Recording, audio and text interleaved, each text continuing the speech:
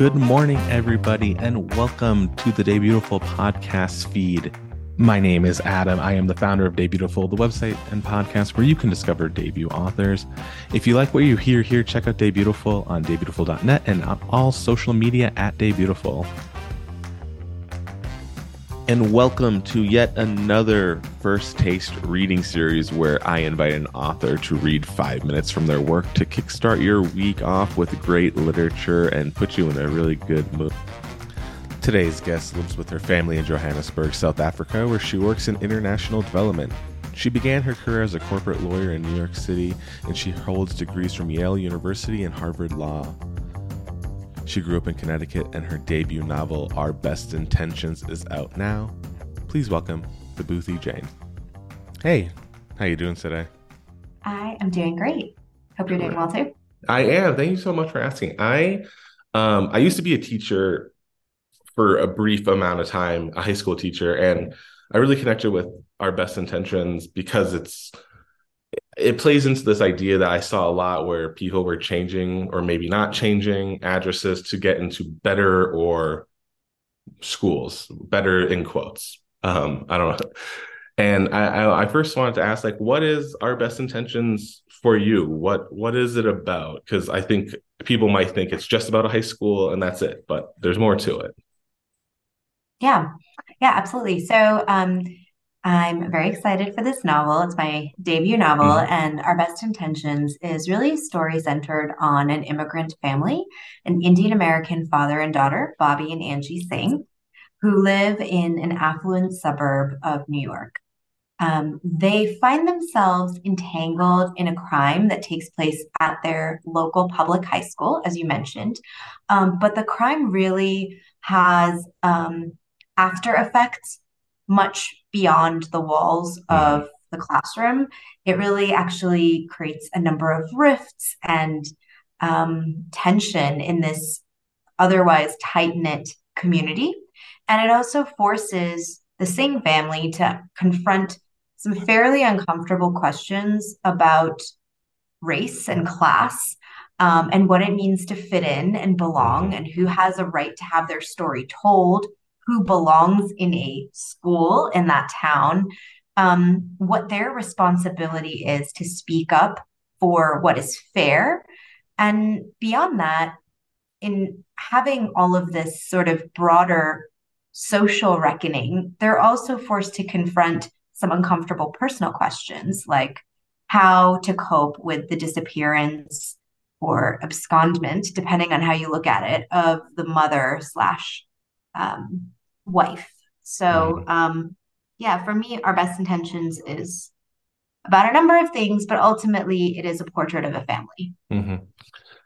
And I think I just read this in the like publicity copy right before we started chatting. But when I was reading it, really did remind me of my favorite Celeste Ng book, her first one, and not because of how it was written, not necessarily what it's about. Like there's a coziness to it, which I think people get confused when I say that, but for me that's like the biggest compliment. It feels lived in. Anyway, I'm complimenting you, and I want people to hear you read it before I compliment you even more. So, what part of the book will you be reading for us today?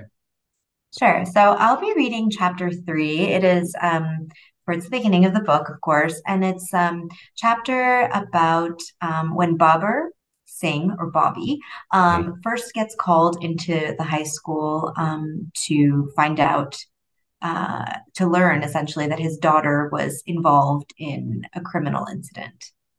Terrific. We'll take it away. Great. Our Best Intentions, chapter three. Babur Singh's life is finally falling into place. It's the third Wednesday in August, a mild 78 degrees with a tepid breeze and mostly cloudless sky.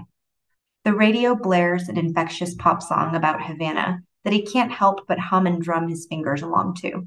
His left forearm and elbow rest against the edge of the open window of his red Prius, and the dark hair on his arms flutters as he navigates midday traffic along the parkway.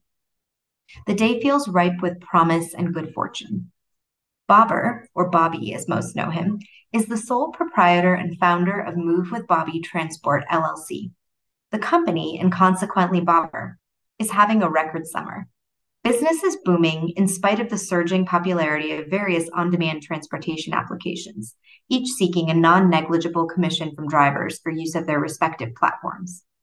In fact, Bobber is en route from LaGuardia, where he drops off two of his regulars, the Burnett Johnsons, a multiracial gay couple, both of whom, quote, work in finance, end quote, and in the city, to catch a flight up to Cape Cod for a long weekend.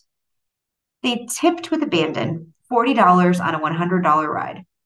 Some people have money to burn. Bobber couldn't help but feel judgmental, notwithstanding his pocketing the generous sum without complaint and with a toothy curbside drop-off and farewell. He does not sacrifice quality customer service on account of others' fiscal irresponsibility. He drives north on the Parkway in the direction of the exit for Route 15 and smiles, genuinely this time, as he heads to his next destination, the township of Kitchewan. The Singhs moved to Kitchewan over a decade ago, back when Purnima was still around, and Angela, then Anjali, had been in preschool. Bobber remembers tripping over the peculiar town name, unversed at the time with the ubiquitous commemoration of the area's native inhabitants, who were, so far as Bobber could tell, no longer around to enjoy the honor. Great schools, upscale people, gorgeous river views. Kitchewan is where you want to be, their broker had told them, nodding with approval at the upwardly mobile young family. An earnest, clean-shaven husband, a company man, a product ambassador, aka salesman for a biomedical supply company, a formerly slim but softer post-baby wife who nodded agreeably, if not bashfully, as she allowed her husband to do the talking, and an energetic young child with skin the color of burnt sugar and wispy curls of brown-black hair as fine as bird feathers, weaving in and out of her parents' legs. It turns out, 10 plus years later, after one intra-town move and one sing-lighter, it was. Bobber hums a little louder to the music, decelerating as he approaches a sharp curve. He revels in a favorite pastime, running through his well-crafted daily itinerary in his head. Every task and appointment is already meticulously documented in his daily planner, but Bobber relishes admiring the tidiness and order of it all, finding serenity and purpose in playing back from memory his choreographed life. He plans to spend this afternoon in his home office, a modest but scrupulously maintained ground floor study. He will station himself on his swivel chair before his desktop computer at his particulate board desk, natural wood being out of budget, and who can tell the difference, really? Adjacent to a wood composite bookshelf that doubles as a display case, mostly for his daughter's swimming accolades. Fortified by a toasted tomato sandwich and mug of milky black tea, he'll check his email and business Facebook page for passenger requests and then conduct a mid-afternoon status check on his other cars, or more accurately, his other drivers. There is, Bobber has concluded, despite advice to the contrary from his voluminous collection of business-focused self-help books on the bookshelf next to him, Entrepreneurship from Dummies, From Good to Great, 5-Star Boss. No management too micro when managing people who work for one's own business. After that, Bobber will tabulate his business accounts for the month to date, an exercise he does both mid-month and at month's end to keep a real-time pulse on performance. While it's been a bumper summer, he can't take his foot off the proverbial gas. Not now, not with an almost college-bound daughter, and not in Kitchewan, where any success short of being a Fortune 500 executive or, say, a hedge fund boss, like his daughter's friend's father, is considered modest. Bobber approaches the stretch of the parkway that runs parallel to the Hudson River. In his peripheral vision, he sees the surface of the water glittering in the afternoon light. He lets out a contented sigh, even as traffic congestion builds in front of him. Bodies of water remind him of Angie. She must be training now, he thinks, scanning his car clock and also his phone, which is affixed to his dashboard to see if she texted him back in response to an earlier message he'd sent about dinner. She hasn't. She's probably in the pool.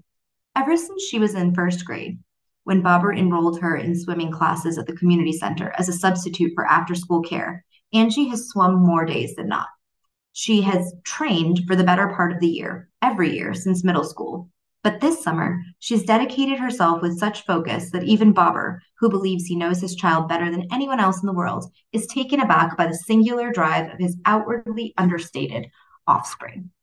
Seeing her grit, he agonizes, mostly in the middle of the night, when he has trouble sleeping because his mind never seems to turn off, over whether there is, in fact, any way to enroll Angie in one of the notable year round swim clubs that she has her heart set on joining. Can he cut back on his weekend hours and adjust his weekday hours so he can drive her to meets and back and forth from early morning and evening practices? But try as he might, boom summer or not, they cannot afford it. He tries not to panic about it in front of her, assuring her that using the school pool and emailing with the high school coach is as good as a club, but he knows it isn't. And Angie will eventually need better to reach the true heights of her potential. Bobber's phone buzzes and the car in front of him brakes in the same instant. As his eyes flash to his phone screen, a text from a client confirming a pickup at White Plains Airport tonight. He delays applying his brakes and ends up sharply jolting to a halt. A paperback copy of Ralph Ellison's Invisible Man that had been resting on the passenger seat falls to the floor of the car. Bobber winces. It's a bad omen for a book to touch the floor. He's been reading Angie's summer books for her advanced English class along with her to help her edit the reaction essays that she has to write. He's not quite sure how helpful he's been. Her school is a stark contrast to the open-air government school of his childhood in Hoshiarpur, where English literature consisted of perfunctory ensemble chants of fire burn and cauldron bubble, and Juliet is the sun, in response to the schoolma'am's expectant double-double toil and trouble, and it is the East End. But he enjoys the idea of his otherwise independent daughter meeting him and his glimpse of an American education. The traffic is at a standstill, so Bobber unbuckles his seatbelt and reaches for the misleadingly titled book, Not a Tale of Optical Illusion and Superheroics, placing it back on the seat after touching it to his forehead. He rebuckles and hopes the karmic equivalent of the 5-second rule applies. Traffic recommences and he turns up the radio, nodding his head to a slightly crude pop song purporting to share rules for communicating with one's ex-lover. He hopes Angie doesn't start dating until after she leaves for college, and that she is able to solicit the guidance she may need in this arena from her professors. He's not equipped to parent his daughter through interactions with the opposite sex, his own experience limited to his tumultuous time with Purnima. Also, unlike other topics that he's uncomfortable navigating, like menstruation and bra shopping, he isn't sure that he can outsource this one to their sympathetic neighbor, Colleen Sullivan, one of the several women advisors whom Bobber has enlisted over the years to help fill the void of Purnima's abandoned duties. For example, when Angie was 11, Colleen took her to buy her first training bra, using this occasion, per Bobber's insistence, to speak woman to woman, woman to be, about Angie's changing body. A great relief to Bobber, even if his daughter seemed less than pleased. Better to learn of such things from another female than from Bobber paraphrasing excerpts from Our Bodies Ourselves. But after Colleen's 4th of July barbecue last month and her not-so-subtle invitations in the event, quote, Bobby gets lonely, end quote, he's too embarrassed and frightened to re-enlist her to chat with Angie about dating. Fortunately for Bobber, the subject doesn't yet appear to be on Angie's mind. The closest he and his daughter have come to speaking about relationships was a surprising recent ultimatum that Angie issued when he was researching university swimming programs. As a condition to her leaving home for college, Angie had made her father promise he will find someone or something outside of work so he won't be all alone. Children these days are so emotionally complex, Bobber remembers thinking, feeling guilty that Angie worries about him. He's also caught off guard by her pointed emphasis on someone. The idea of someone after 8.5 years of no one other than himself and Angie burns Bobber's ears. It is out of the question, not a chance that he is ready or has time, or even with time interest. He has Angie to take care of. He is both father and mother to the girl, and it's his obligation, his sacrosanct duty, to ensure she reaches every pinnacle of success. First back to regionals, then to state, then All-American, and then, he inhales sharply, stopping himself. No use in tempting fate.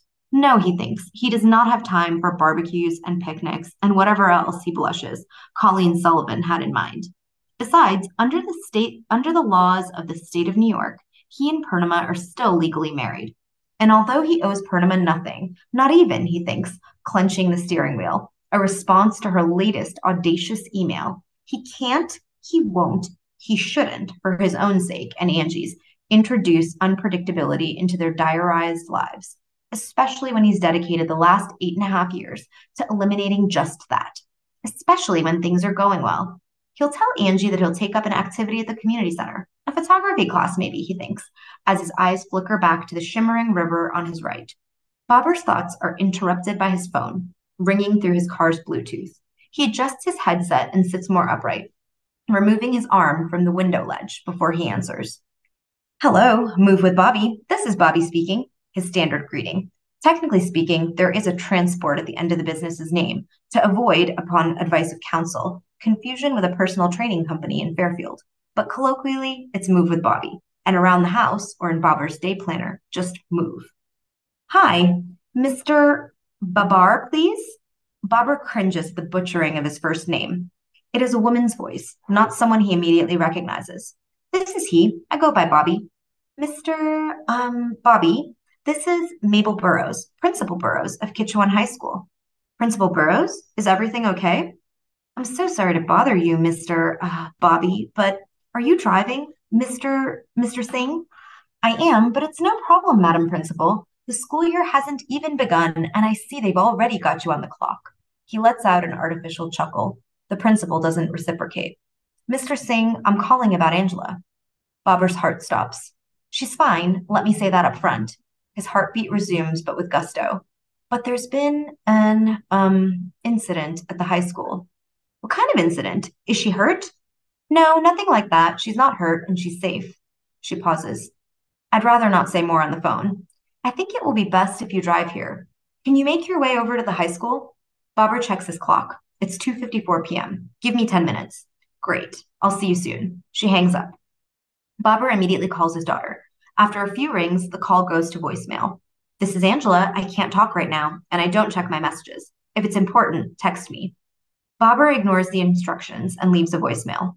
Angela, this is Dad. I'm on my way.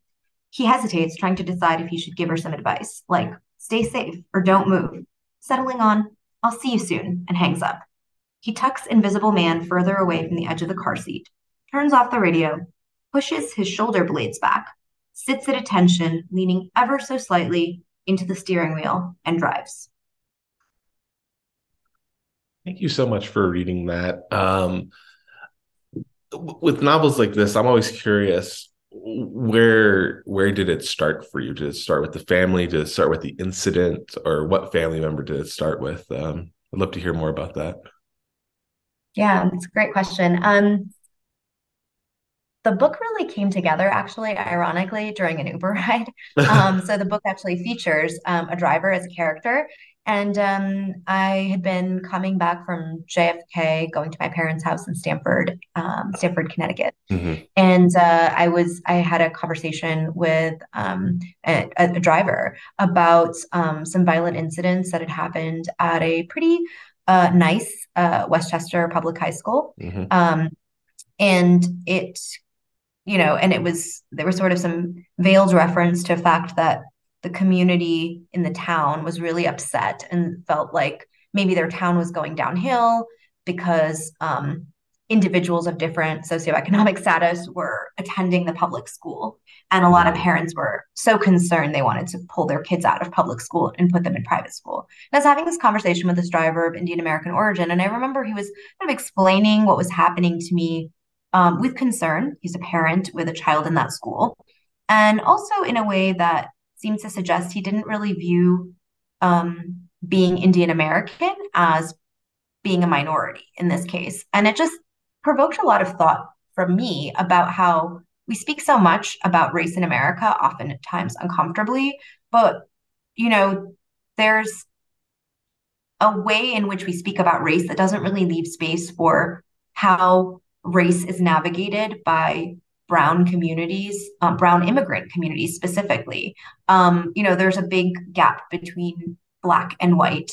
And I sometimes think that nuance, that in between space, is lost. And I hadn't really seen a lot of stories about what it's like to be Indian American and trying to navigate these issues. So the plot kind of came together from there. I knew I wanted to write a story with Indian American characters. And I think the first character who really came to life for me was the character of the father, Bobber, aka Bobby. So yeah, that was the inspiration.